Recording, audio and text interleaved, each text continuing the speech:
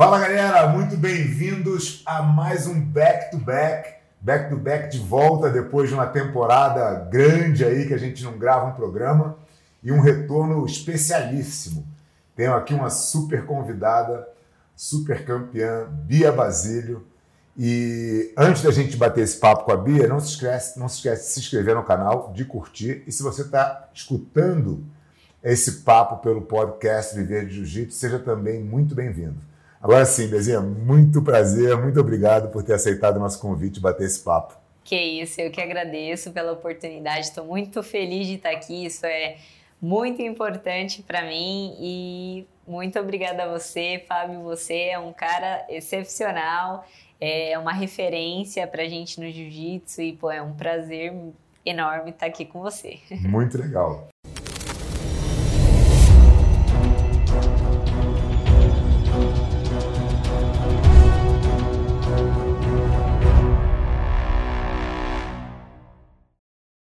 Bom, vamos falar de vários assuntos aqui. Acho que o jiu-jitsu feminino é um universo, né? Que a gente pode ir para vários caminhos. Mas eu queria começar primeiro na tua jornada, Bia. Como é que você começou no jiu-jitsu? O que te levou para o jiu-jitsu? Olha, então, antes do jiu-jitsu eu já praticava outros esportes, né? Eu comecei na capoeira mesmo, assim. Foi o esporte que eu tive mais contato no início. Meu pai, na verdade, gostava muito de capoeira, então ele, vamos lá, vamos treinar, e aí eu fui gostando e tal, tanto que hoje eu lembro até um campeonato que eu tava gingando, o jiu-jitsu, gingando pra me soltar, né, porque, não sei, é algo que já vem lá de trás, então foi... Mas assim, fora a capoeira eu fiz atletismo, eu fiz boxe, eu fiz muay thai, eu joguei futebol, então eu passei por muitos esportes, né? Mas assim, eu acredito que eu fui uma menina que sempre brinquei muito na rua, né? Então eu acredito que ali na comunidade onde a gente vive, a gente sempre tinha que ter muito cuidado, né? Por mais que a gente fosse criança, era muita violência na rua. Então, assim, muitas brigas. E naquela época, quando eu era menor, assim, eu tinha um instinto mais briguento, assim, sabe? Então, o jiu-jitsu foi um esporte que me ajudou muito em relação a isso. Então, hoje eu sou uma outra pessoa. Não dá nem pra imaginar. Só quando você tá lutando, aí eu consigo. Mas, assim, o jiu-jitsu foi um esporte que me ajudou em várias áreas da minha vida, né? Então, assim, eu acho que o esporte em si, ele te disciplina, ele te ajuda... com a sua autoconfiança, a sua autodefesa. E quando eu comecei o jiu-jitsu, eu iniciei num projeto social. Eu tinha alguns amigos da escola que praticavam já. E eles falaram, Bia, eu sei que você gosta de esporte e tal. Que tal você ir fazer uma aula lá com a gente? Quantos anos você tinha? Tinha 12 anos, 11 para 12 anos nessa época. E aí, no começo, eu não conhecia o jiu-jitsu, eu não sabia, assim, que arte marcial é. Eu sabia que era uma luta, mas eu não tinha nenhum contato, assim, né? E naquela época eu já tinha escutado pessoas falar e como às vezes você acaba sendo alinhado, né? E eu peguei e falei assim, não quero ir pra esse esporte não, esse esporte fica agarrando os outros e tal, mas porque você ouvia as pessoas falar isso... Já tinha um preconceito, Já tinha um preconceito. E só que aí eu falei, não, claro, eu quero ir sim. Né? Foi até uma piada, mas eu falei, não, eu quero conhecer e tal. E aí eu fui, marquei, na verdade, assim, a primeira vez eu falei que não ia. E aí eu marquei com a menina, com a minha amiga, e ela falou assim, não, tá bom, vou te esperar lá. E eu não fui. E aí, da segunda vez, quando eles falaram, e aí, você vai mesmo? Eu falei, não, agora eu vou. E aí, quando eu cheguei no ponto de encontro, ela não tava lá. Nossa! Devolveu o bolo. Devolveu o bolo. Aí eu falei assim, tá bom, mas e agora? O que eu faço? Aí começou a passar um menininho de kimono. E eu falei, eu acho que se ela marcou o ponto de encontro perto da academia, do lugar, né, do local... Eu acho que é por aqui, então eu acho que eu vou seguir esse menino. Ele tava com a mãe dele, né, e tal, aí eu comecei a seguir eles e eu encontrei o lugar. Olha, que legal. E aí eu fiz a minha primeira aula e daí, assim, eu fui me apaixonando pelo jiu-jitsu. Eu iniciei no fundo da casa do Diogo, do Caio e do Diogo, que são os meus mestres, meus professores. E sou muito grata a essa iniciativa, né? Até porque no início o objetivo do projeto era acolher crianças, jovens da comunidade. E foi uma forma de eu poder me conectar com esse esporte. E hoje, depois de 15 anos aí, eu tô... muito legal. Tô aí. Você falou um negócio que me chamou a atenção, que é a questão de você ter feito vários esportes antes do jiu-jitsu. O que você acha que esses esportes todos que você fez te ajudaram no teu desenvolvimento do jiu-jitsu? Com certeza, em toda a minha parte coordenativa, né, vamos dizer assim, me ajudou a desenvolver todo o meu jiu-jitsu. A capoeira sabe? Muito, né? Nossa, a capoeira muito. Quando a gente faz o painel da capoeira, assim, a gente olha só para dentro do nosso time, Cobrinha, Serginho, Michael, Lucas, né? Todos vêm da capoeira, né? Uma coisa... A capoeira realmente tem uma sinergia com o jiu-jitsu aí muito legal, né? Tem, porque a capoeira ela uns dizem que é uma dança, né? Outros dizem que não, que é uma luta, tal, mas assim, independente do que cada um diz, eu acho que a capoeira ela te solta muito, você tem expressão, né, de liberdade, você se solta muito, você se sente muito leve, assim, treinando capoeira. Então, eu acho que isso me ajudou muito. Eu lembro que, na época, eu fazia capoeira e fazia ginástica olímpica juntos também. Olha, que legal. E eu lembro dos meus treinos de jiu-jitsu, que quando eu ia colocar ganchos nas costas, eu fazia ponta de pé. Para muita coisa eu fazia ponta de pé.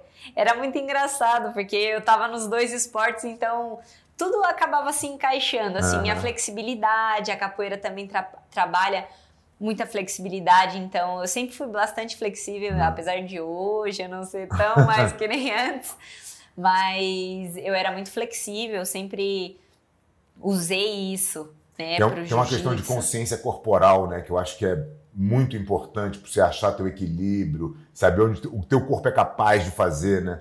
Essa consciência da capoeira eu acho que ajuda muito no jiu-jitsu também. Com certeza. Né? Muito equilíbrio, flexibilidade, essa liberdade de você pular para um lado para o outro. Sim. E o jiu-jitsu, assim, tem vários estilos de jogo ali, né? E eu sempre gostei muito de me movimentar bastante e tal, e eu acho que esses esportes me ajudaram muito. Eu acho até que existe uma influência real no jiu-jitsu moderno desse tipo de movimentação, de pessoas que vieram, eventualmente, trouxeram coisas da capoeira, que misturaram com o jiu-jitsu, que conseguiram fazer um jiu-jitsu diferente. Né? O jiu-jitsu antigamente era muito mais marcado, muito mais controle, né? Não existia essas passagens, né, por fora, tão rápidas, tão movimentadas. E eu acho que isso é um pouco de influência das pessoas que vieram com essa bagagem de outros esportes. Tem mas eu te perguntei isso porque eu já mencionei aqui no Back to Back, inclusive, algumas vezes. Tem um livro do David Epstein que ele aqui no Brasil chama Por que os generalistas vencem no mundo de especialistas. Então, o que ele basicamente diz é da importância de você ter outras experiências na sua vida para que você possa, a hora que você especializar numa coisa, você trazer dessas experiências vivências importantes que vão te criar um diferencial. Sim. Né? Então, assim, eu quando olho para a minha carreira, eu joguei tênis, joguei vôlei, eu fiz um monte de futebol, competi um monte de coisa antes de entrar no jiu-jitsu com 13, 14 anos e começar a competir com 15. Então, quando eu descobri que o jiu-jitsu era eu abandonei tudo e fiquei só no jiu-jitsu. Mas eu tinha uma bagagem diferente. E aí você falando agora, cara, eu fiz um monte de esporte, um monte de coisa. Eu falei, puta, é mais um exemplo, né? De quem pôde trazer alguns inputs de outros esportes para especializar, enfim, tirar algum tipo de vantagem disso, né? E assim, eu acredito que isso te ajuda muito... que nem você falou, a criar um jogo diferente, né, de acordo com essas experiências que você já teve, E você não fica, talvez, tão engessado em algo só. Você chegou a competir em alguma outra coisa? Já, sim. Na verdade, eu sempre fui uma pessoa muito competitiva. Eu compito até no aquecimento. Até no aquecimento. Hoje eu melhorei muito, mas questão de 6 meses. Brincadeira. 6 meses. Não, mas assim, eu digo pouco tempo, porque eu sempre fui uma pessoa muito competitiva e em alguns pontos isso é muito bom, né? Mas também tem a parte ruim disso, né? Porque você ser tão competitivo, você acaba não querendo nunca perder, você sempre quer... Tipo, assim, não que isso seja uma coisa ruim, sabe? Mas um exemplo, eu sempre treinei muito e sempre treinei muito forte também. Então, às vezes você acaba não tendo um meio termo, assim, de tipo assim, pô, hoje eu tô muito cansada e eu vou aproveitar esse treino de uma outra maneira a não ser competir. Entendeu? Sim. Então, assim, eu sempre procurei competir muito e hoje eu tenho uma visão um pouco diferente, até para melhorar essa parte. Mas você não acha que, de certa maneira, o fato de você ser tão competitiva é um fator decisório, assim, definitivo, né, no teu sucesso? Sim. Porque se você não for competitiva e não ligar muito para isso, vai ter alguém querendo mais do que você, né? Com certeza. Assim, todos os campeões são assim. Por isso que a gente fala um pouco da questão do egoísmo do campeão, né? O campeão quer ganhar o tempo todo, o campeão não quer perder, não tem graça. Ele não vê graça nenhuma em perder. Agora, aí vem a próxima pergunta. Como é que, sendo tão competitiva, porque assim, a derrota acontece, né? A gente não tem esse controle. Então, o jiu-jitsu principalmente, você vai perder muito, né? Por mais que você não queira nunca perder, vai perder. A realidade se impõe, né? Como é que você lida com a derrota? Olha, hoje eu posso falar que eu estou muito mais madura, né? Então hoje eu lido de uma forma diferente do que eu já lidei há muitos anos, por muito tempo. Como era e como é. Isso, exatamente. Antigamente, assim, eu sentia vergonha de perder. Eu, tipo assim, me cobrava muito, achava que as pessoas estavam me olhando diferente porque eu perdi. Talvez que as pessoas não... Tipo assim, sei lá, muito com as pessoas, assim, né? Então, eu chorava muito, então eu ficava com uma amargura muito grande, aquela derrota eu não engolia, ficava por um mês, mais ou menos, com aquilo. Eu tava treinando, aí toda hora eu lembrava daquela derrota, mano, por que eu não fiz isso, por que eu não fiz aquilo? Nossa, e eu ficava remoendo aquilo, né? E eu fui muitas vezes pro banheiro, depois da derrota, socar a parede. Mas assim, eu acho que eu nunca parei de tipo assim, caramba, eu perdi e, pô, isso é a pior coisa da minha vida, né? Eu acho que... Você nunca deixou de treinar porque perdeu? Nunca deixei de treinar porque perdi. Então, eu sempre, perdi, errei, tinha aquela amargura toda, mas eu falei, não, agora eu vou treinar de novo, vou treinar mais, tipo, fazer mais. Eu sempre pensei assim, né? Eu vou fazer mais, pra poder voltar lá e fazer diferente, né? E isso foi muito bom. Só que hoje eu penso de uma forma assim, que claro, eu não entro na guerra para perder, eu entro para vencer, dou o meu melhor, só que como você mesmo disse, a gente não tem o controle do resultado, a gente tem o controle do que a gente pode fazer ali na hora, do que eu treinei, eu sei das minhas possibilidades, de como eu treinei, de como eu me dediquei para aquilo, se eu me alimentei bem, enfim... Todos os fatores que te levam a ter o resultado lá. Então, ali no momento da luta, eu procuro dar o meu melhor e assim, eu procuro não sair da luta com a sensação de que eu poderia ter dado mais de mim. Sim. Né? Então, eu procuro sair com a sensação, por mais que se eu tive que perder, mas eu dei o meu melhor. Eu fiz tudo que eu podia fazer para... O sentimento não é tão ruim, né? Não, aí isso já te ajuda um pouco. Quando você sai com esse sentimento de, caramba, eu podia ter feito um pouco mais, aí hoje eu paro para pensar, caramba, o que eu errei, o que eu poderia ter melhorado, o que eu poderia ter feito, eu vejo minhas lutas novamente, eu vejo Eu me analiso como que eu estava ali, o que eu poderia fazer, por que eu não fiz, se teve fator mental, né? O que me atrapalhou para eu não conseguir. Então, mas hoje...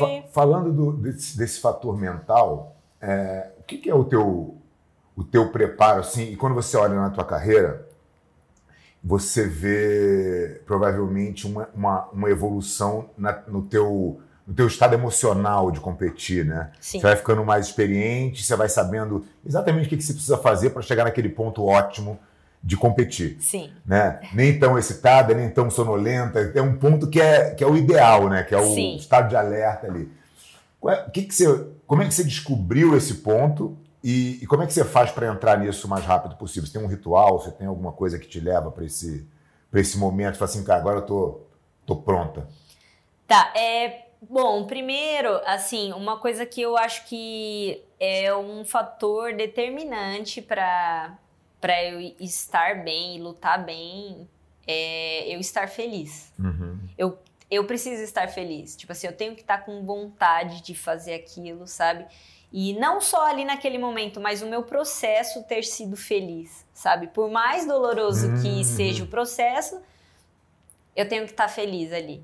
Então, por muitas vezes eu vejo que as pessoas acabam não alcançando aquilo que ela tanto quer, porque ela não está fazendo aquilo com alegria, com felicidade. Sim. Ela está fazendo aquilo remotamente, sabe? Pela rotina. Pô, eu quero isso aqui, mas sempre a mesma coisa ali.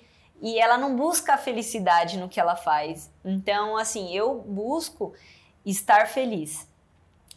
Depois de estar feliz, assim, tô feliz, claro que eu tenho a minha fé em Deus. Uhum. Então, eu acredito que tudo coopera para o bem daqueles que amam a Deus. Então, assim, eu tento me conectar ao máximo com Deus em relação a eu me manter equilibrada em todas as áreas da minha vida, sabe? E eu penso em tudo que eu fiz, em tudo, como que foi o processo, como que eu passei por isso. Uma coisa também que eu tava conversando até com meu irmão, ele falou pra mim, foi num sul-americano, foi esse ano ainda. Ele me ligou, tava na área de concentração, eu geralmente não pego no celular, não gosto, mas eu tava escutando música e ele me ligou. E como era ele, eu resolvi atender, porque eu sei que ele ia trazer algo bom pra mim. Então eu atendi e ele começou a falar várias coisas pra mim, assim. E uma das coisas que ele me falou e ficou muito na minha cabeça é que a gente, às vezes, quando vai competir, a gente tenta controlar a nossa adrenalina, controlar a ansiedade, o nervosismo, mas de uma forma que você se trava no campeonato, que você não consegue dar o seu melhor. E ele falou assim pra mim, Bia, para de querer controlar a adrenalina, você é melhor com a adrenalina. Vai e solta essa adrenalina, usa a favor. Para de querer ficar controlando ela, que aí você vai, na hora da luta, você vai estar tentando tanto controlar aquilo que você não vai se desenvolver. Então usa essa adrenalina para você ser campeã, para você ir lá e dar o seu melhor. E aí eu fiquei pensando nisso e falei, realmente eu vou fazer isso. E eu comecei a fazer isso. Falei assim, eu não vou ficar, tem que ficar calma, nossa, sabe, engolindo uma saliva, não sei o quê. Não. Eu vou usar essa minha adrenalina, essa minha energia para ir lá e fazer o que eu tenho que fazer. E eu parei de querer controlar essa minha adrenalina. Porque quando você quer controlar, chega na hora da luta, a sua cabeça fica assim, eu não posso morrer no gás. Eu não posso. Mas você treinou, você se preparou tanto. E você não vai morrer no gás, não é o seu corpo, é a sua mente que vai fazer isso. Então, assim, eu parei de querer controlar essa minha adrenalina, essa minha ansiedade da competição. Para onde vai o teu pensamento quando você fala assim, olha... porque é claro que você está num momento... A adrenalina está lá, está presente, você está sentindo, né? Não é que ela não exista. E para onde você direciona o teu pensamento para que você não fique... exatamente com essas mensagens negativas, né? E se eu cansar? E se não sei o quê? E se o adversário fizer isso? E se não sei o quê? Tá. Como é que você elimina esses demônios do pensamento? Tá, eu procuro sempre ir trocando eles. Tipo assim, começa a vir um pensamento ruim, eu já boto o pensamento positivo em cima. Tipo assim, eu tô nesse Pan-Americano, vou te contar o que aconteceu comigo. Eu lutei no sábado, a semifinal, tava tudo bem, beleza, tudo tranquilo. No domingo, quando eu fui lutar a final, aí, infelizmente, aconteceu uma coisa que toda mulher acontece todo mês lá. Então, acabou vindo pra mim naquele dia. E eu falei assim, não acredito, logo hoje, não é possível, eu fiquei assim. E começou, eu geralmente assim, eu tenho minhas cólicas, né? Mas não é tão forte, minhas cólicas não são tão fortes, eu consigo, tem dia que eu consigo treinar, tem dia que eu falo, hoje eu não vou porque não tô muito legal, mas assim, nada que me impeça a fazer nada. E naquele dia começou uma cólica que eu nunca senti na minha vida. Nossa. Que doía a cintura inteira, assim, sabe? Mas doía de eu ficar me mexendo assim, tipo assim, meu Deus, e agora? Mas assim, o que eu entendi com isso? Porque aí eu falei assim, vou começar a me aquecer pra ver se diminui. Porque dizem que quando você faz a atividade, aumenta, né? E dá uma melhorada. Aí beleza, começou a dar uma diminuída, mas ainda não, a dor não sumiu. E tava uma dor que eu não conseguia controlar, tava uma dor insuportável de verdade. E aí, só que eu comecei a aquecer, eu falei, não, vou aquecer, porque aí vai parando e eu vou esquecendo e tal. E quando eu comecei a lutar, aí beleza, comecei a lutar, o negócio, aí já você foca muito naquilo, você já vai esquecendo. Mas eu terminei a luta e sumiu. A cólica emocional. Exatamente, sumiu. Foi assim, sumiu. Só que depois eu fiquei pensando, né? Porque a nossa mente, ela foi feita para nos proteger, né? Sim. Então, como ela tá a todo momento assim, você sobe numa mesa aí, você vai pular. E ela já fica assim, não pula não, você entra primeiro, desce e tal. Não vai fazer isso. Então, a gente começa a se aventurar e aí a mente começa a avisar. Não faz isso, tal. E eu entendi que naquele momento, aquela cólica não era algo do meu corpo natural. Era algo assim, eu tava numa adrenalina, tava num momento de estresse e o corpo falando assim, não, você não precisa fazer isso. Vai descansar um pouquinho. Não luta, não. Sim. Vai, o que você tá fazendo aí, menina? Tipo assim, né? Diabinho no ombro mesmo, né? Exatamente. E eu, não. Aí eu já comecei, isso daqui eu vou superar isso, vai dar certo, vai melhorar, daqui a pouco vai passar e tal. E aí eu começo a falar, eu tô bem, tô preparada, isso daqui é só um momento, vai passar. E aí eu começo a colocar pensamentos positivos para isso, para mudar. Então, no mesmo campeonato, toda hora eu me via no pódio, subindo no pódio em primeiro. Só que aí do nada eu falo assim, putz, mas e se eu perder? Aí eu já começo a subir no segundo, aí eu, não, desce daí, aí eu já volto pro primeiro, entendeu? E aí eu fico nessa briga, mas é algo assim, que a sua mente toda hora ela vai ficar... Não, é muito legal você tocar nesse assunto, porque eu acho que isso às vezes, acho que a diferença do campeão e para quem não é campeão, ela tá exatamente aí. Todo mundo tem problema, todo mundo tem diabinho no ombro, todo mundo tem medo, todo mundo tem insegurança, todo mundo passa por momentos difíceis, todo mundo tem os pensamentos negativos.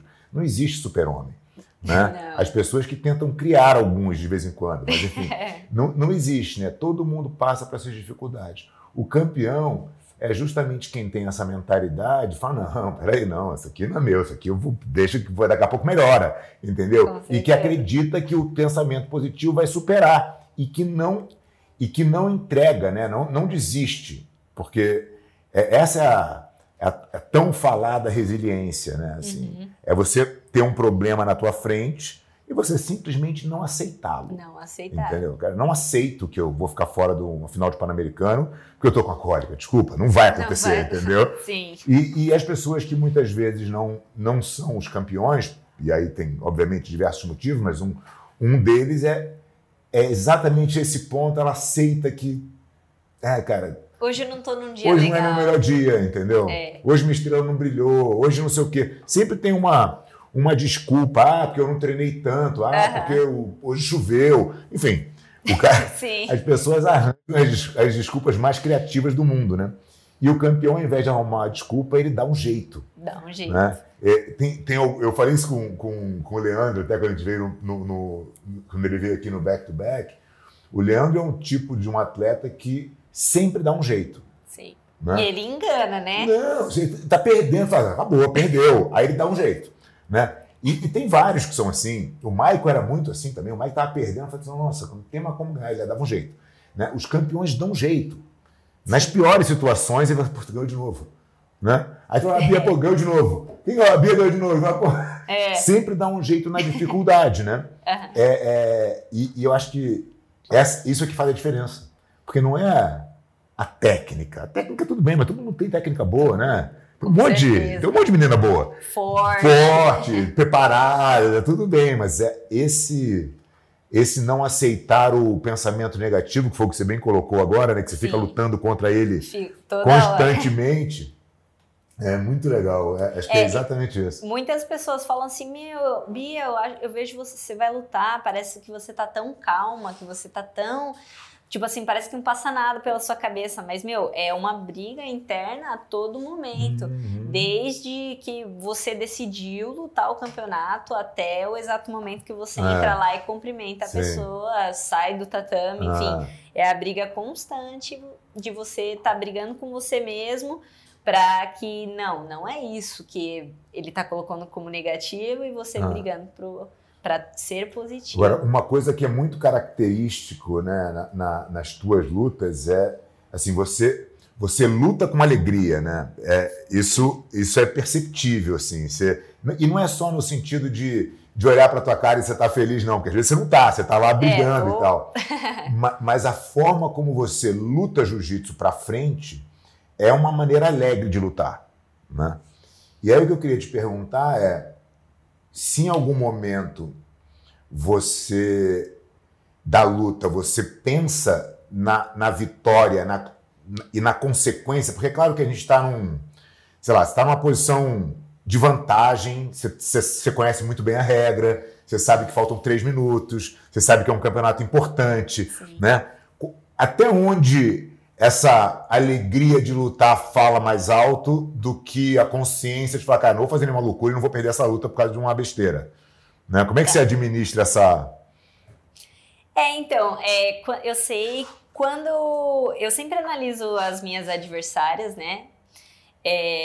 Antes de eu lutar, eu já procuro saber mais ou menos o que ela faz ali, mas eu também não procuro ficar focando nelas, mas sim no que eu tenho de melhor, enfim.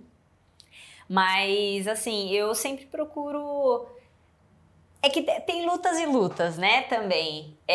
Então, quando eu sei, já lutei, por exemplo, com tal pessoa, sei que a pessoa é dura, sei que a pessoa faz tal tipo de jogo e tal, então, assim, eu entro para fazer uma estratégia, mas não de acordo com... Pô, a pessoa faz isso, então eu vou fazer isso porque ela é boa nisso. Não, eu vou fazer o meu jogo em cima disso. Mas assim, eu aprendi que assim, eu uso sempre uma frase que os meus professores sempre falaram pra mim, que é ousadia e alegria. Então, pô, pra eu vencer, eu preciso ousar. Só que se eu ousar sem alegria...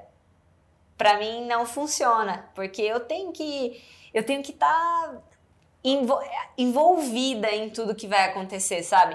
Então, só que assim, isso não muda se eu tiver numa estratégia, que talvez a luta seja um pouco mais parada, um pouco, né, mais estrategicamente ali, mais sério, mas dentro de mim, eu tô assim, não, tô feliz pra caramba, isso aqui vai dar certo, vai dar certo.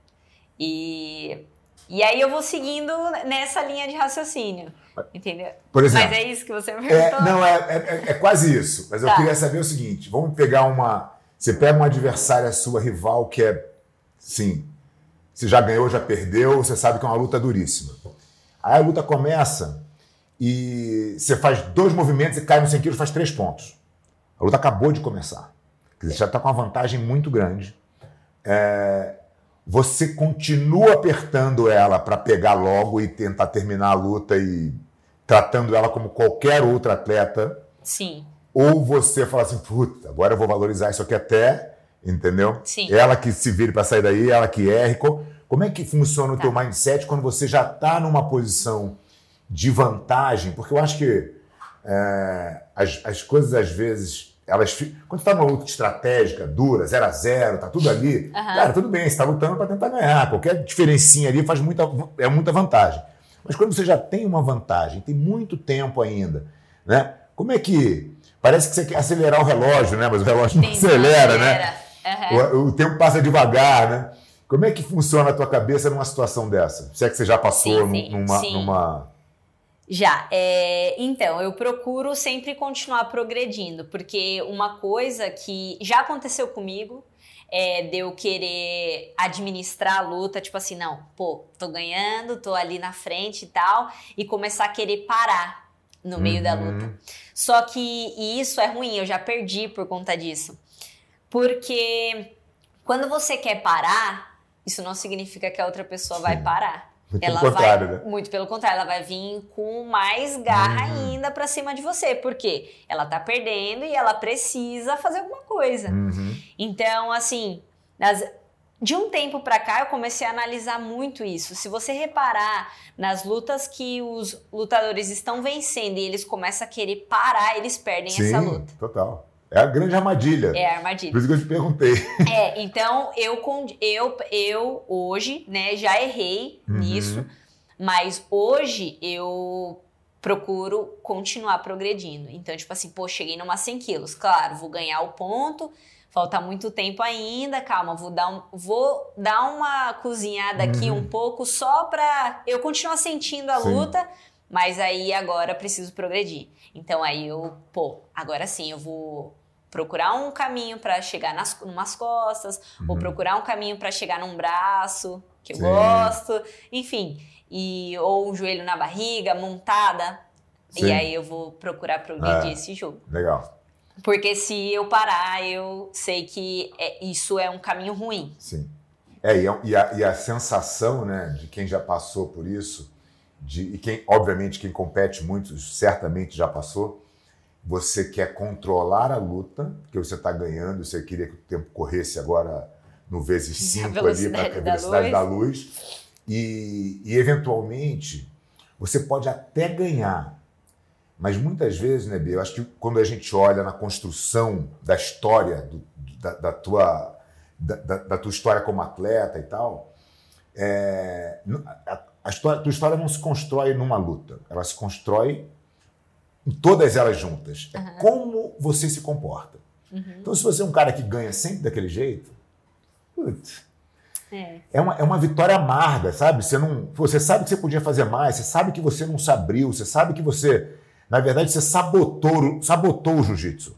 Sim. Entendeu? É verdade. E eu falo isso com muita tranquilidade, porque eu já ganhei, assim, o sentimento é horroroso, né? Às vezes você perde uma luta que você deu tudo, você não se incomoda. Fala, cara, perdi, paciência, o cara foi melhor que eu e tá tudo bem. Né? Mas a gente forçar, é legal escutar isso de você, porque eu acho que é a tua característica mesmo, né, de lutar pra frente e tal. Mas ter essa consciência de, cara, que você tem que continuar buscando o jiu-jitsu. E eu acho que isso vai construindo a tua história de uma maneira muito mais legal, né? Sim. Quer dizer, as pessoas querem ver você lutar. Né? É muito legal você falando agora, eu lembrei que uma vez a gente foi fazer uma reunião e o Leandro tava lá. E ele falou assim pra mim, isso eu guardei comigo porque eu achei muito, muito interessante, né? Ele falou assim, Bia, você é muito boa, né? Você vai pra cima, você é briguenta e tal. Mas ele falou, mas às vezes eu não te entendo, porque às vezes você quer fazer uma estratégia meia parada, e aí, tipo, não dá pra te entender, mas, você é agressiva, boa sim, né? E aí eu parei, caramba. Porque assim, eu passei uma fase um pouco conturbada ali, assim, da minha carreira, foi muito mental, assim, sabe? Mas, hoje, graças a Deus, eu já tô muito bem, já passei, ainda bem que foi época de pandemia, viu? Porque a pandemia foi muito bom. O adversário era azar, não tinha campeonato nenhum. Não tinha, então foi a fase de me recuperar pra agora tá bem. Mas aí ele falou, às vezes você quer fazer uma estratégia que eu não entendo e tal. E aí eu fiquei, tipo, olhando assim, falei, caramba, é verdade. Porque às vezes você tá... Às vezes por você não tá tão feliz em relação a algumas coisas, você acaba, tipo assim, indo lutar não tão... Tipo assim, eu vou lutar porque eu sou lutador. Eu vou, não tô nem aí, eu tô aqui, eu vou lutar. Mas às vezes você não tá tão bem... Não tá tão bem com a sua cabeça, sabe? E às vezes quando você tá assim, você acaba tentando fazer coisas que você não faz, você quer ganhar ali no pouquinho, mas tipo assim, eu não sou esse tipo de pessoa, o meu melhor é ir pra frente. Mas eu acho que de certa maneira, Bia, assim, é uma experiência, porque vão ter momentos na tua vida que você não vai estar no teu melhor. Né? Coisas acontecem, você pode chegar no Campeonato Mundial e não ser meu dia, pode chegar no Pan-Americano e ter uma cólica, tudo pode acontecer. Né? Com certeza. Como é que eu me comporto quando tá ruim? Então tem que experimentar também quando não tá tão bom, né? É verdade. Agora, essa questão de você lutar de um jeito e de repente começar a querer usar a estratégia para ganhar, eu acho que é muito comum quando dois leões se encontram, né? E aí todo mundo cria aquela expectativa, nossa, vai lutar a Bia com a fulana, não sei o quê, todo mundo quer ver. Aí aquela tensão é a pior luta do mundo, né? É verdade. Quanto mais expectativa tem com os atletas, pior é, porque fica um com medo do outro. É verdade. E como tem a expectativa de todo mundo ver aquilo, você se influencia por essa expectativa. E aí você não é quem você é de verdade. É verdade. Né? E qualquer um dos dois que soltasse o jogo certamente ganharia, mas ninguém solta. Os caras ficam ali numa amarração, né? Eu já vi várias dessas acontecendo assim. Inclusive, eu já vi várias vezes, assim, quando você vai lutar um evento de super luta, lutas casadas, o organizador, ele sempre fala assim, vocês têm que dar show, vocês têm que lutar, vocês têm que ir pra cima. Só que assim, se você parar assim pra pensar, claro, se você soltar o jogo, quem soltar mais pode ser... meio assim, porque na faixa preta a gente costuma dizer que quem erra menos vence, né? Não fica tão aberto. Mas eu acho que quando você coloca uma luta muito parelha, tipo assim, é um cara, uma mina muito boa com outra mina muito boa, tipo assim, pode ser que saia um lutão do jeito que eles querem, assim, mas pode ser que não, porque todo mundo quer ganhar. Eu acho que depende da atitude, porque o que acontece assim, se você vai lutar com a Fionn Davis lá, que era uma adversária da tua categoria, e você vai num jogo estratégico e ela também vem com esse jogo estratégico, a luta vai ser horrível. Agora você fala, quer saber? Eu vou acelerar ela. Ela vai ter que acelerar também, porque não tem outro jeito. Né? Então as duas vão estar no mesmo acelero, quer dizer, não é que ela pode ficar esperando para ver se você vai errar. Se ela ficar esperando, ela vai tomar um atropelo, né? Então, aí entra naquilo que a gente estava falando de a pessoa querer controlar, querer parar. E a outra não quer, entendeu? Não quer. Tem que combinar com o justo, né? Então, acho que ser esse agente da ação também faz muita diferença, né? Quando você é o atleta que não aceita esse tipo de acordo. Porque isso é um acordo velado, né? Tipo, não me bate que eu te bato. Vamos fazer aqui um joguinho que... Vamos ganhar numa subidinha de vantagem, né? Não. Vou pra te bater muito, entendeu? E se você vem é pra me bater também, porque aí a luta fica muito mais bonita. Mas isso acontece pouco, né? Isso acontece pouco. Porque é aquilo, né? A gente quer ganhar. Claro que assim, eu posso me soltar, mas você fica pensando, caramba, mano, mas eu vou me soltar. Só que a pessoa vai vir querer te amarrar. Aí você fica assim, putz. Aí acaba ficando um jogo meio não legal. É isso, né? Não, sim. Não fica mais amarrado. Mas é o que assim, eu quero ganhar. Só que eu acho que também seria muito estimulante para o atleta, né? Mudar as formas de como eles... dos benefícios do atleta para uma luta. Porque às vezes você fala assim, você vai, sei lá, você vai ganhar tanto para lutar e tal. E às vezes esse valor, cara, é um valor legal, mas ao mesmo tempo não é um valor legal. E assim, não tem nada a mais. Tipo assim, pô, se você vencer, se você finalizar, você vai ganhar, pô. Um bônus, nossa, aquele bônus, pô, então eu vou tentar finalizar. Sim. Entendeu? Tipo, são várias formas que eu acho que dá pra você fazer isso acontecer, só que ainda não tem isso, entendeu? Não, eu acho que isso pode até ser um incentivo, mas você não acha que isso tem que estar muito mais na cabeça do atleta? Porque, de novo, a gente volta para aquele assunto, né? O que eu estou construindo, né? Quem vai ser a Bia lá na frente? Que legado que eu estou construindo? Eu quero ser aquela menina que ganha amarrando na lapela de uma vantagem, ou eu quero ser aquela que pega todo mundo? Né? Sim. A construção de quem pega todo mundo é muito diferente, né? Para tudo, quer dizer, você vai... Quem eu chamaria para dar um seminário? Quem pega todo mundo ou quem raspa de lapela? Não, peraí, eu quero quem pega todo mundo. É muito mais atrativo, né? O brilho é muito mais o olho de quem assiste, né?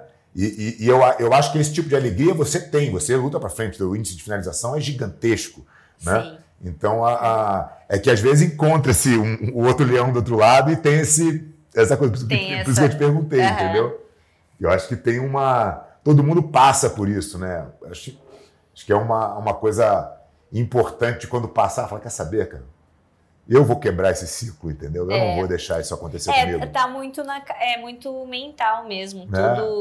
Tudo é mental. Porque às vezes se você não estivesse numa competição, mas talvez estivesse num treino com essa mesma pessoa, eu tenho certeza que seria totalmente diferente. Mas aí, assim, entra a parada do tipo, pô, tem a vitória, eu quero essa vitória, então talvez essa vitória por uma vantagem ou por finalização é vitória. Então, tipo assim, pô, o que eu vou me expor mais? Sim. Então, é que depende muito. Mas claro que, assim, eu busco sempre ir pra frente, pra finalizar. Já errei muito também, porque eu lembro que quando eu comecei na faixa preta, eu era recente faixa preta, e... Nossa, eu ia lutar, tipo, eu lutei com meninas muito experientes que já tinha, 2, 3 graus na faixa preta, já é campeã mundial, tipo, 7, 8 vezes. Então, aquela pessoa tá muito na minha frente em relação à experiência, muito mais calma, muito, já sei o que eu vou fazer ali. Claro que o jiu-jitsu tem, você faz o jiu-jitsu ali, né? Mas eu já errei tanto em relação a às vezes ir tanto pra cima, e eu faço ponto, dou ponto, faço ponto, dou ponto, e ai, nossa, sem aquela calma, um pouco mais de calma, né? E hoje eu vejo assim, que eu posso ser agressiva, mas tipo, não preciso... Ser inconsciente, né? Tipo tudo, assim, vai lá chutar o balde e faz de qualquer jeito, sabe? Eu acho que esse é a maturidade, né? Você trazer a tua experiência, mas não perder o teu estilo, que é o que te fez chegar até aqui, né? É verdade. Acho que isso é muito importante. Agora, vamos entrar um pouquinho na área do jiu-jitsu feminino, porque eu acho que é um ponto que vem crescendo muito. Você já está no esporte há bastante tempo, né? Você tem acompanhado essa evolução, né? O que você acha que são os pontos mais difíceis nessa jornada aí do jiu-jitsu feminino? O que você acha que poderia melhorar e o que você acha que tem que ser feito? Como é que você vê esse... eu acompanhei, eu já estou há 15 anos treinando, assim, nessa vida de competidora e tal. Hoje eu tenho um time, mas a gente tem lá na academia meninas treinando. E eu sei que isso é muito pela minha influência de ser menina, as meninas chegar para treinar e falar, caramba, é possível. Se a Bia consegue, eu também posso conseguir, eu também... Né? Eu acho que o incentivo ao jiu-jitsu feminino ainda é muito pequeno, sabe? Em que sentido? Em sentido... Por exemplo, eu acho que nas academias, é claro que talvez a gente não tenha ainda material humano, ainda, tipo assim, a formação de meninas para que trabalhem junto nas academias para que seja uma referência para as meninas que estão chegando. Sim. Hoje em dia já tem muito mais meninas do que na época que eu comecei. E daqui um tempo também vai ter muito mais e eu acho que vai ser muito mais fácil. Mas ainda assim, o jiu-jitsu é um esporte predominante masculino. Então, às vezes você chega numa academia e, pô, às vezes não tem nenhuma menina. Às vezes talvez tenha uma, mas essa uma ela ainda não tem um papel de... como exemplo ali. Não tem uma liderança, Não tem uma liderança feminina. E eu acho que isso faz muita diferença, porque eu comecei a perceber isso depois que eu comecei a ser essa liderança feminina de eu tentar trazer as meninas, eu sempre estar dando aula na academia, eu ter sempre uma presença feminina, sabe? E isso atrai. Eu vou te dar um dado que você vai gostar de ouvir. A gente inaugurou recentemente uma filial em Moema. Academia construída do zero, um projeto muito legal e tal. E inauguramos a academia há 2 meses. A academia está com seus, acho que 100 e poucos alunos agora, 40% a mulher. Caramba, que legal. E aí, o que mostra isso? Que é exatamente o que você acabou de falar, que a mulher ela quer praticar jiu-jitsu, mas o ambiente, muitas vezes, não é propício, não é amigável, né? Então, na academia de Moema, por exemplo, ela entra numa academia linda, com um projeto lindo, com 2 tatames gigantes, super arejada, bacana, limpa. Ela se sente super bem lá. Ela não entra, a academia está começando, não tem um monte de graduado casca grossa andando no corredor e falando alto. Sim. Né? Então, quer dizer, aquele ambiente de uma academia tradicional de jiu-jitsu, que muitas vezes não é muito convidativo para as meninas, não tem lá. Então, elas se sentem super confortáveis. E quanto mais menina tem, melhor fica. Né? Então, você está lá com um contingente de menina que eu nunca vi acontecer numa academia de jiu-jitsu. 40% de menina não é normal. Não, né? é muita coisa. A gente trabalha com 10%, 15%, né? Pouquíssimo, normalmente. Então, eu comecei a olhar isso como um fator realmente de falar, olha, se a gente fizer uma academia mais voltada para... tiver professoras, como você falou, femininas, né? Mulheres professoras dando aula e a academia não tiver aquele ambiente competitivo de jiu-jitsu tradicional, eu acho que mais meninas vão ser adeptas, entendeu? Com certeza. E às vezes não necessariamente precisa ser uma academia onde só a mulher esteja dando a aula, tipo assim, seja uma turma só dela. Pô, isso eu acho que é legal. Pode até acontecer, eu não acho que tem que ser essa exclusividade, não. Exatamente, mas assim, talvez numa aula onde esteja um professor e uma professora, na mesma aula, ali, isso já vai atrair as mulheres. Eu dou aula teens, né, para criança, lá na academia, já dei aula para uma turma feminina, já dei aula mista, já dei aula para várias turmas. E hoje eu trabalho com a turma teens. E tem dias que vem 12, 13 meninas e vem 6 meninos. Então, assim, você vê que isso só porque eu sou a referência, Sim. Eu sou a professora, eu sou mulher. Então, assim, as pessoas se sentem mais seguras, né, tipo, com uma referência feminina, Sim. né? As mulheres se sentem mais seguras de estar num ambiente assim. Não que, é claro, vão ter sempre mulheres, e a gente trabalha para que os 2 públicos cresçam, né? Mas quando você tem uma referência, as mulheres se sentem mais acolhidas. Isso é algo muito importante, que eu vi que fez diferença. Porque quando é um menino, um homem que está dando aula, até que seja para as crianças mesmo, a maioria é menino. De crianças, de alunos, são meninos. E quando você coloca uma mulher ali, que é como se fosse o par, né? Tipo assim... A gente tem essa situação na academia, na turma de infantil, a gente tem um homem e uma mulher dando aula. E a líder da aula, inclusive, é a mulher. E é tão legal porque a gente tem crianças, obviamente, meninos e meninas, quase na mesma proporção. Sim. Né? As mães adoram, se sentem mais seguras tendo uma mulher do que tendo um homem, que elas acham que vai cuidar do filho delas melhor, entendeu? E o que não deixa de ser verdade.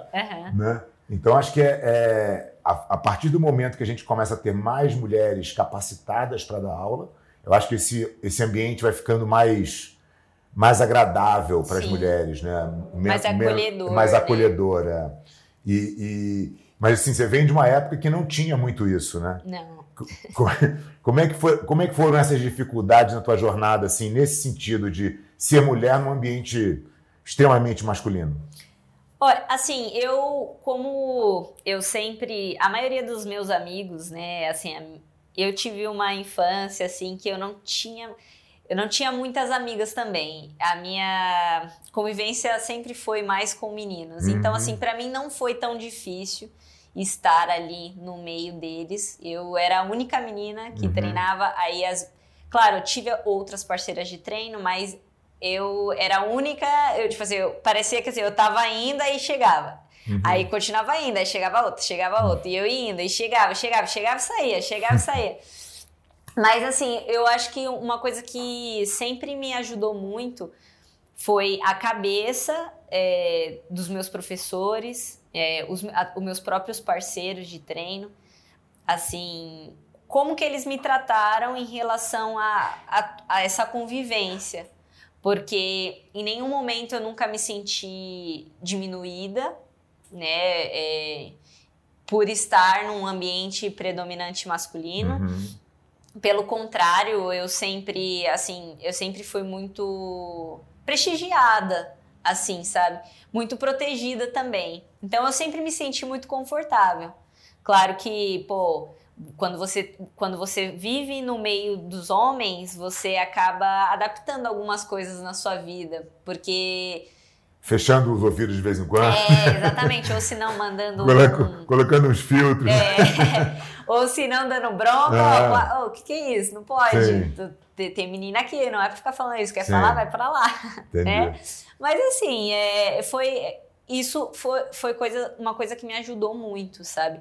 Mas eu acho que se tivesse uma figura feminina, seria muito mais fácil. Teria sido mais fácil. Seria muito mais fácil. E assim, a tua experiência, tudo bem, você está falando de uma academia que tem uma liderança, né? Que tem o Caio e o Diogo lá, que são garotos legais, bem educados e tal, que tiveram essa preocupação com você, além de você ser um talento. Então, você é um destaque da academia, né? Sim. Agora, como é que funcionava o que você viu no universo do jiu-jitsu, né, com as meninas? A gente teve um caso recente, a gente até chegou a se falar, né, no momento que teve levantaram uma bola de assédio no jiu-jitsu e tal.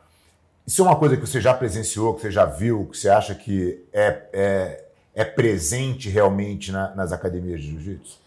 Olha, assim, lá na academia, como você falou, o Caio, eu treino com o Caio, né? O Diogão também segue a mesma linha de raciocínio lá, ele tem uma outra academia.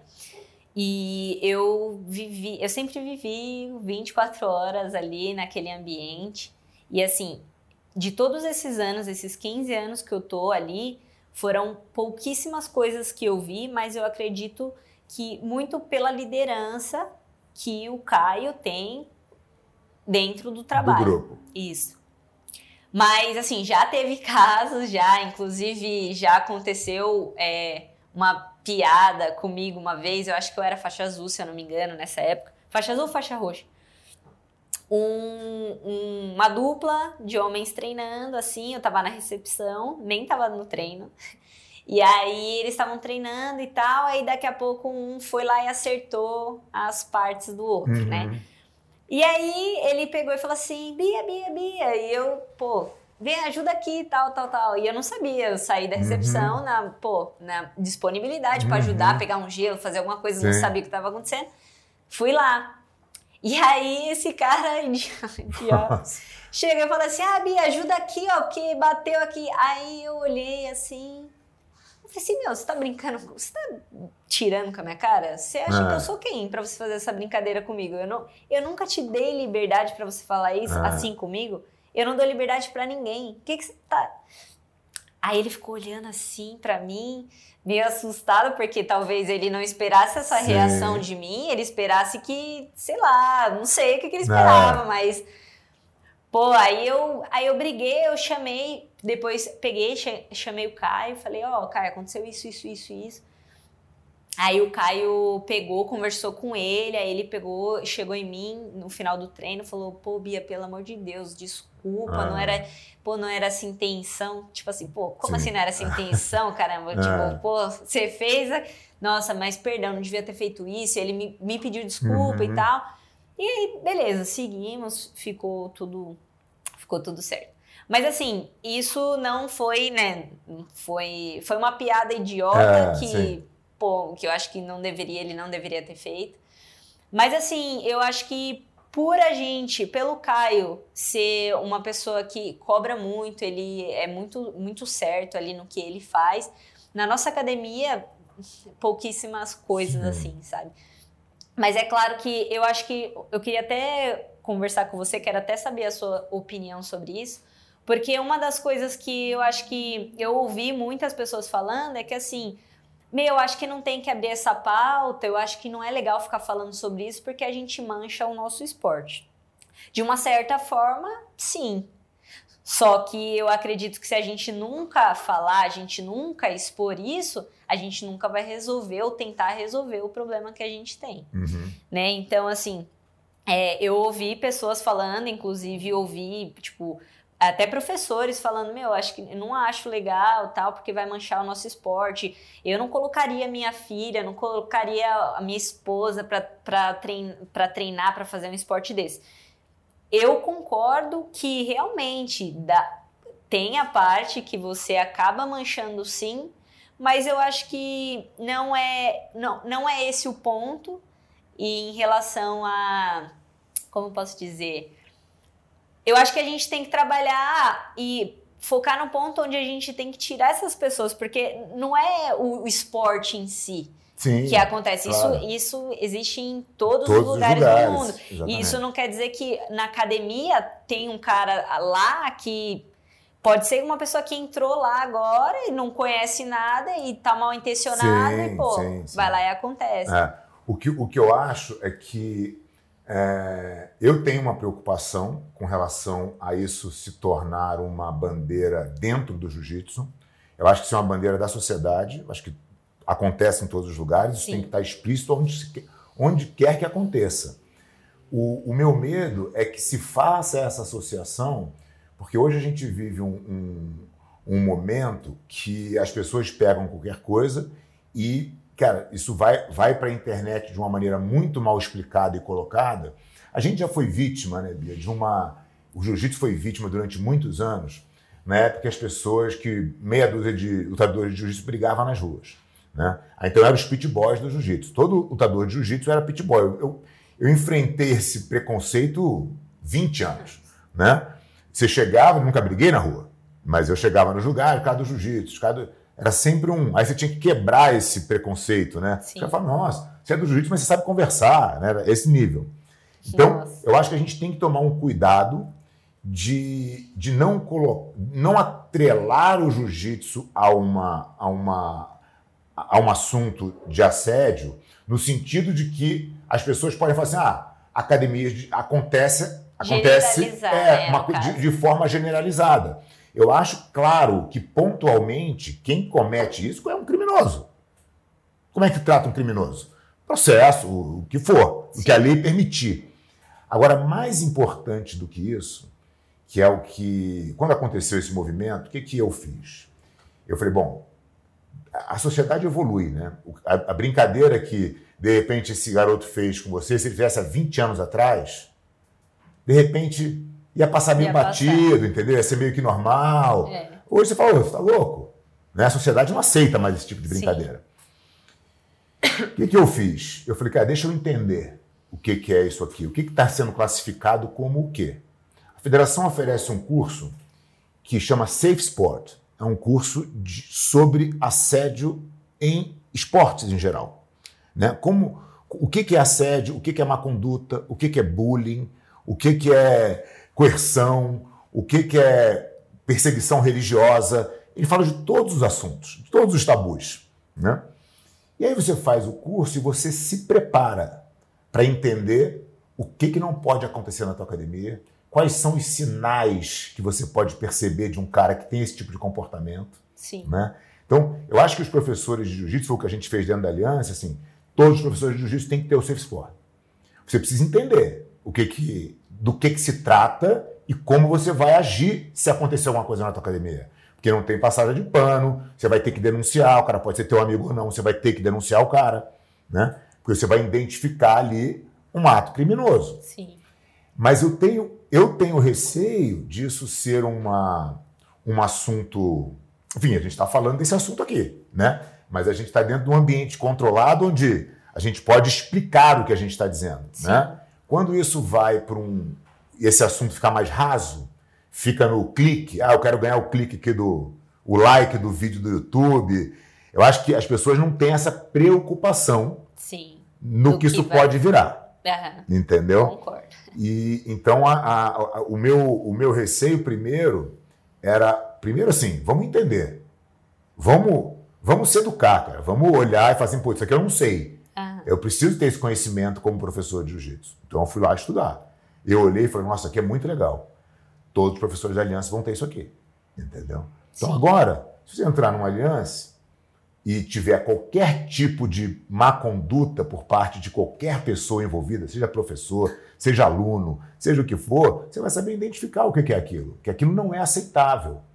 Entendeu? Porque eu acho que as coisas se misturam nessa coisa cultural. Mas antigamente... Sabe? Você fala, não, cara, não pode. Entendeu? E as pessoas... Eu acho que hoje, como a gente... Eu acho que o foco, na verdade, deve ser em como saber lidar com essas coisas que podem acontecer e estar preparado, assim como você falou, capacitando os funcionários da academia, deixando em aberto, acho que para os alunos também, porque às vezes você, professor, tem 50 alunos lá no tatame. Às vezes você não vê o que acontece, às vezes o próprio aluno faz algo que, não foi legal. Sim. E assim, os alunos se sentirem confortáveis para chegar em alguém, no professor, ou se não for no professor, criar algo que a pessoa possa ir lá e, falar. Sim, total. Aconteceu isso, aquilo. Sabe uma outra coisa que eu acho que é uma cultura que no jiu-jitsu deveria terminar? A gente até falou disso aqui em algum vídeo. Por exemplo, essa coisa de que se um faixa preta te chama para treinar, você tem que treinar. E que você não pode chamar um faixa preta para treinar. Isso foi criado por algum faixa preta que tinha medo dos outros. Né? Ele falou assim, bom, eu não quero apanhar do cara menos graduado, deixa eu criar uma regra aqui que me protege. Né? Mas para onde isso se desdobra de uma maneira ruim? Se tem um cara graduado e que tem ali uma maldade, né? Ele vai lá e chama a menina para treinar. Porque ele é faixa preta, ela não se sente no direito de dizer não. Aí ela vai treinar com um cara que ela não está confortável de treinar. Por qualquer tipo de atitude o cara possa ter. Então, dar o direito dela falar, puta, eu não quero treinar com você, eu vou treinar com outra pessoa, tem que ser uma prática natural. Entendeu? As pessoas têm que treinar com o que elas têm prazer de treinar. Com certeza. Entendeu? Mas quando você bota esse tipo de regra, você dá para o faixa preta uma autoridade. Que nem sempre né? Porque assim, a gente não está falando do mestre, do professor, do líder da academia. A gente está falando de um monte de gente. Sabe? A gente estava no tatame hoje lá com quantos faixa preta? Sei lá, tinham mais de 20. Né? Então, assim, a gente tem que ter, a mulher principalmente, tem que ter o jeito de falar, não, cara, eu não quero treinar com você. E às vezes não precisa, às vezes não é... Acontece muito com o faixa preta, né? Mas às vezes com os mais graduados, tipo assim, a pessoa é faixa branca, pode ser o faixa azul, o próprio faixa azul, o próprio faixa roxa. Fala, não, eu sou mais graduado, você vai aqui, eu vou com você e tal. Não pode ter isso, né? Não. Então, o professor tem que entender, o professor tem que saber olhar para a turma e ler, né? Então, por isso que eu acho, super recomendo para quem está assistindo a gente, safesport.com. É um curso de aproximadamente 3 horas, inteiramente online, é muito legal.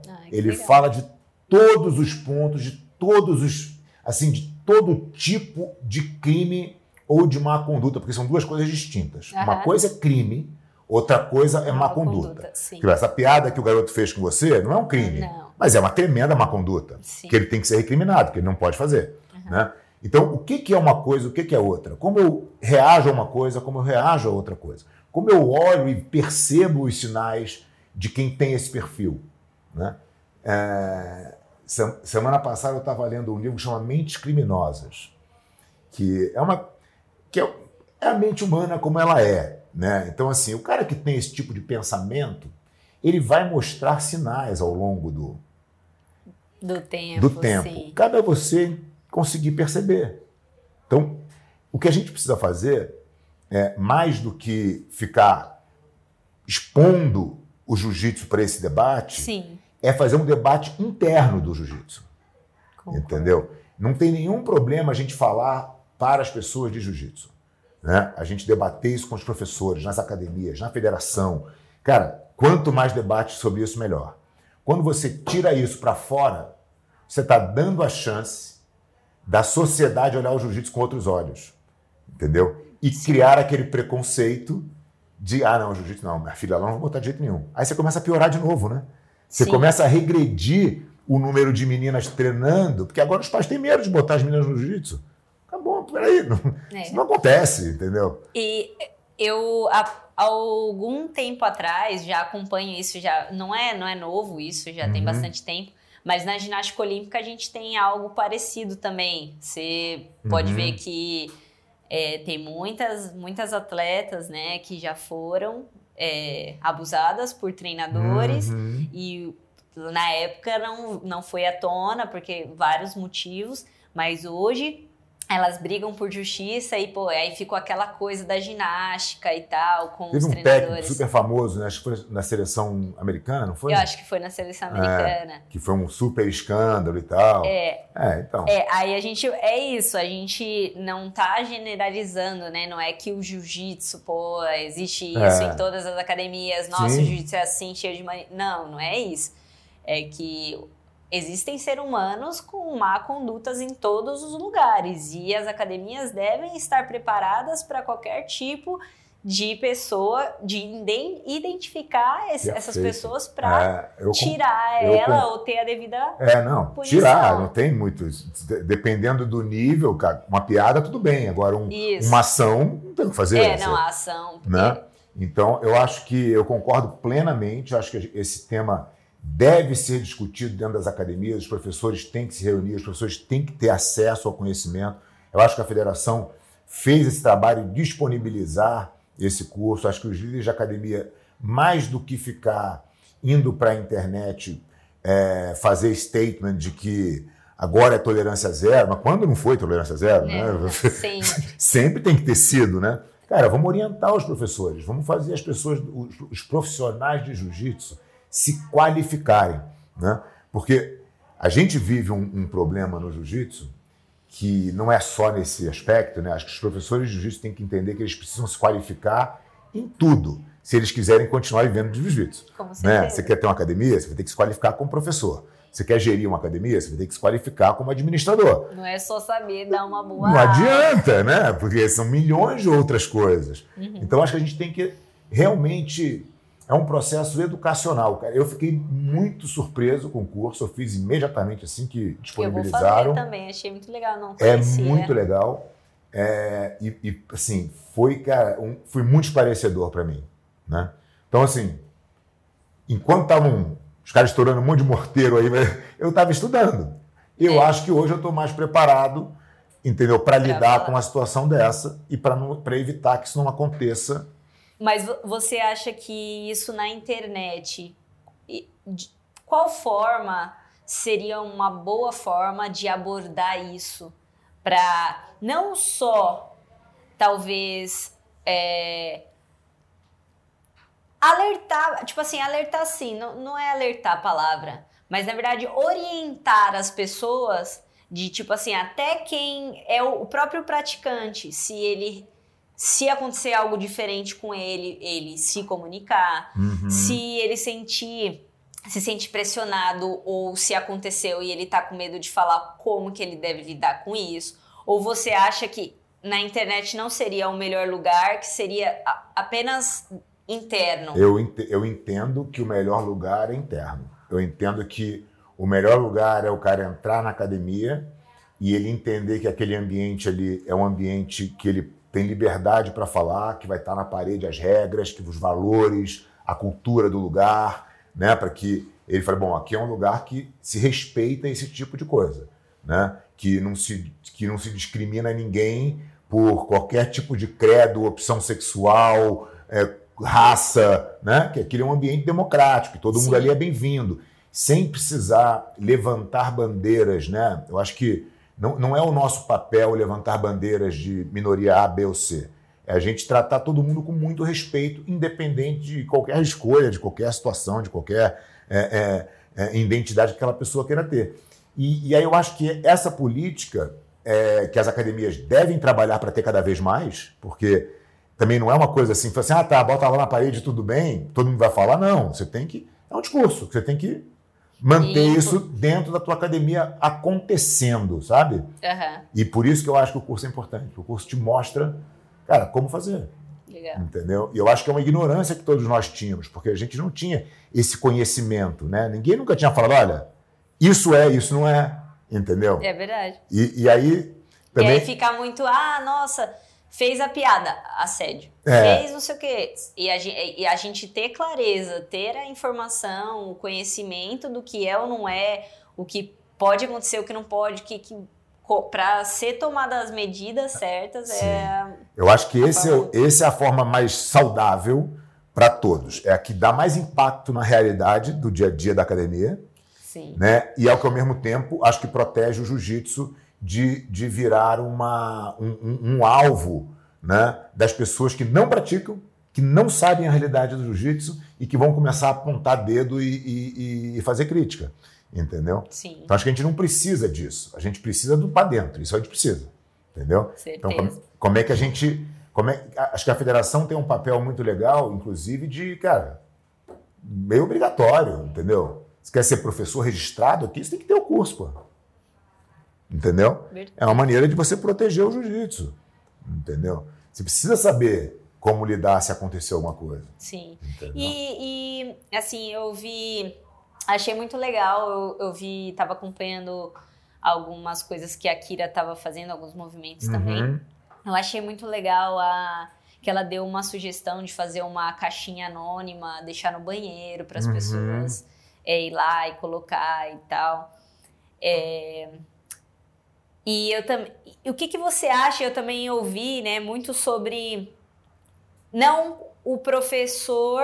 Eu acho que o professor não deve se relacionar com nenhum aluno. Isso para mim tá muito claro. Eu acho que é um ambiente profissional. Se você vai trabalhar no escritório, em qualquer lugar, com certeza tem uma política de que você não deve se relacionar, porque as coisas se confundem assim. Mas em relação aos alunos, o que você acha, como lidar com isso? Porque, assim, é natural, às vezes entra uma pessoa que é solteira ali, não que ela está ali para arrumar um namorado, mas, pô, às vezes ela tá... Claro. Pô, ela vai estar ali para se relacionar com pessoas e acaba acontecendo de ter esse relacionamento. A Kira tem uma posição muito, muito definida, né? Desde que ela montou a Gracie Core, ela já montou dentro desse código, eu já conversei com ela algumas vezes, ela faz um trabalho espetacular. Eu acho que é um pouco de intrusão na liberdade individual. Como é que eu posso dizer para uma aluna não se relacionar com outro aluno? Mesmo o professor. O que eu acho que o professor tem que entender é assim, cara... Fora da academia. É uma opção arriscadíssima para você. Sim. Entendeu? Porque o que acontece é que se você tiver algum tipo de questão, entendeu? Você vai ter que sair, entendeu? Se você quiser arriscar isso, entendeu? Mas eu já vi, sim, muitos professores que a namorada treinava e não tinha nenhum problema e sempre foi tudo certo, né? De novo, não é isso que caracteriza, né? Agora, eu entendo também, a defesa da Kira, cara, fica climinha, fica, entendeu? Não é para você ter lá o Alain Delon dando aula, azarando todo mundo, não é isso, né? Aí também é demais, mas assim, Sim. proibir eu acho muito forte. Sim. Sabe? Eu não sei se eu iria por esse caminho, acho que de novo, acho que é mais educacional, né? De você mostrar que talvez... Cara, pensa bem, entendeu? Só se for realmente... Sim. Porque imagina, pode ser a pessoa da tua vida, entendeu? Sim, com certeza. É que assim, uma coisa que eu já vi muito acontecer, assim, já ouvi muitos comentários, já ouvi... Assim, eu procuro sempre saber da comunidade, faço algumas pesquisas e tal, assim. E a gente vê que muitas meninas acabaram tendo problema nas academias porque, ela se relacionou com o professor, aí, entendeu? Se relaciona com um, relaciona com o outro. Não a mesma, várias mulheres, né? E assim, isso acaba que a gente, não tem mulher porque, assim, sei lá, às vezes o professor fica pegando todas as meninas que chega lá. Então, é o que eu tô te falando. Esse tipo de perfil... Obviamente, não é aceitável, né? O cara tá ali na posição dele para ser o cara que pega todo mundo, obviamente não dá. Mas, de toda forma, cara, é um pouco... A menina pode escolher se ela quer ficar lá ou não, entendeu? Se ela quer permitir aquilo ou não, entendeu? Eu não sei se protege tanto, sabe? Eu não tenho uma opinião também tão formada, sabe? De que se isso deve ser proibido ou não. Eu observo a Kira fazendo lá e tal, nunca foi uma... Não, na verdade, não é, o foco não é nem ela, assim, é só a questão que eu acho que, assim, eu sei que nas grandes empresas, assim, lugares onde as pessoas trabalham juntos, às vezes é uma política da empresa, você não, assim... Não que você não pode se relacionar, eles, assim, dentro do ambiente de trabalho, eu acho que isso você não mostrar isso, entendeu? Sim. Tipo assim, eu tô me relacionando com alguém lá, o professor ou a professora tá se relacionando com alguém, um aluno tal. Tudo bem, mas eu acho que, a não ser que seja algo muito claro, tipo assim, assumir essa pessoa, tô tendo um relacionamento com ela. Então, assim, não mostrar isso, porque isso... eu acho que o ambiente tem que estar protegido, o ambiente de trabalho, o cara está trabalhando, não é para fazer a pessoa, sei lá, a namorada de um professor chegar e lá, dar beijo, não tem nada disso, entendeu? Você tem que tratar como todos os outros alunos. Sim. Né? Acho que é uma questão de conduta. Eu não sei, essa coisa dessa interferência, claro, tem empresas que têm essa política, tem várias empresas que não têm, entendeu? Então, sei lá, eu não sei se eu interferiria tanto assim, sabe? Eu acho delicado. Mas é uma questão. Sim, é uma questão. Eu entendo o seu ponto de vista, porque não é tão... Não pode ser tão inflexível, né? Porque a vida das pessoas, né, Bia? Exatamente. Porque senão você está interferindo direto numa escolha dela, na vida. Como faz, dela, né? Eu acho muito, muito complicado. É claro que, cara, beleza, o professor quando entrou aqui já sabia disso. Tá bom. Fato. Entendeu? Eu já sabia. Mas, sei lá, eu acho uma interferência, entendeu? Eu não me sentiria confortável de ter esse tipo de regra, entendeu? Porque eu acho que fere a liberdade. Eu acho que cada um tem que ter a sua escolha e tem que ter a responsabilidade. Cara, a responsabilidade qual é? Você não trazer esse tipo de relacionamento para dentro do tatame. Entendeu? Isso não pode. Você não pode fazer distinção, né? Se tua namorada tá treinando com outra menina, você não pode beneficiar tua namorada em detrimento da outra aluna. Entendeu? Isso não pode acontecer. Sim. Entendeu? Talvez isso seja para o professor uma coisa difícil. Aí o problema é dele. Entendeu? Com certeza. Não dá essa aula. Pessoal dele. Entendeu? Mas eu acho que a gente ter essa decisão assim é mais difícil. Bia, muito legal, hein? Que isso. Muito legal. Sem papo, hein? Vou reforçar aqui o meu fã-clube, né? Porque eu sou muito fã do teu trabalho, da tua trajetória no esporte, né? Acompanho, sempre tenho um prazer de ver você lutar. E foi um prazer maior ainda bater esse papo com você aqui. Muito obrigado. E tem um bônus. Tem um treininho meu com a Bia hoje. Eita! Entendeu? Nossa. A última coisa que eu queria te perguntar. Tá. Sobre alimentação de atleta. A gente tem, todo mundo pergunta aqui, qual é a importância da alimentação na tua vida, não só como atleta, mas na tua vida geral, assim. Tá. O que é o... Assim, muitas pessoas acham que se você só treinar, né? Eu vou falar num geral agora, não só na minha vida como atleta, mas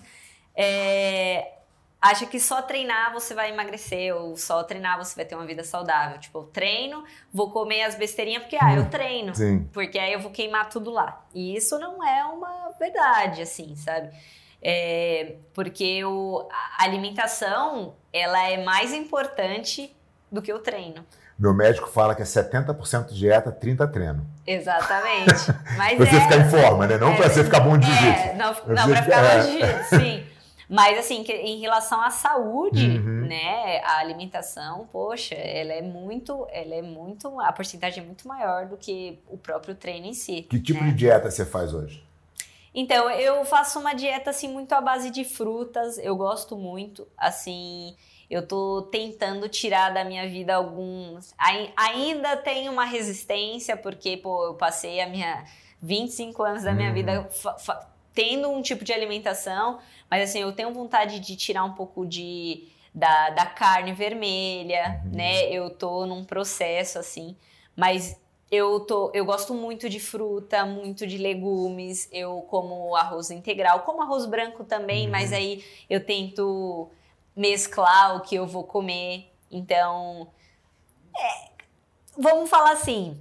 Eu faço uma alimentação que eu sigo dieta dos meus nutricionistas, do meu nutrólogo, mas tem coisas que você se sente bem, sabe? Se alimentando dentro de uma dieta. Você começa a descobrir a forma que você se alimenta bem, o que aquilo faz bem para você ou não durante de disposição, de qualidade de sono, exatamente. Né? Mas para mim, fruta é uma coisa que me faz muito bem a qualquer momento. Quando eu acordo, quando eu tô no meio do dia, antes de dormir também, eu gosto muito. Mas eu procuro sempre estar comendo lentilha, arroz, uma proteína. Eu tô comprando bastante proteína de soja, e isso tá me ajudando muito a trocar também. E me alimento sempre que tenho fome. Você come muitas vezes ao dia ou você não tem essa preocupação? Você se alimenta durante o dia?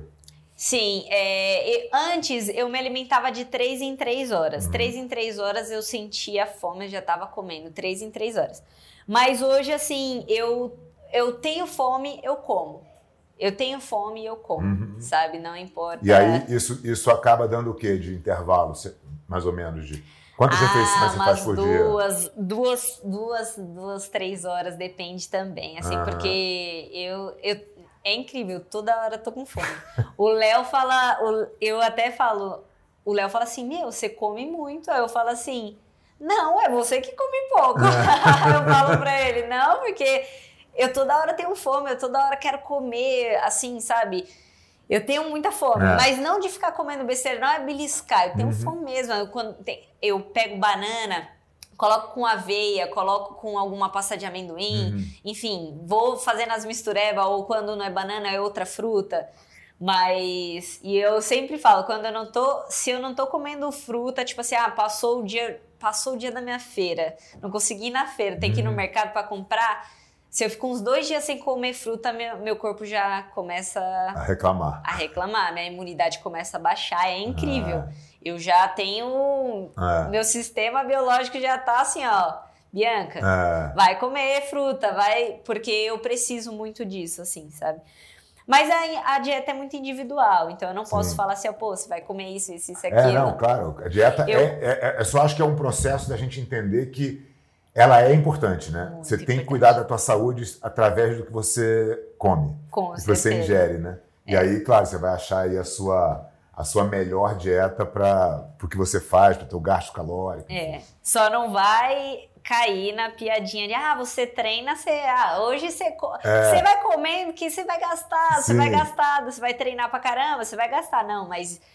para você treinar e gastar, você precisa de bons nutrientes para você gastar e ter uma boa performance, não é qualquer coisa, tá? Muito bom. Recado dado, galera. Muito bom.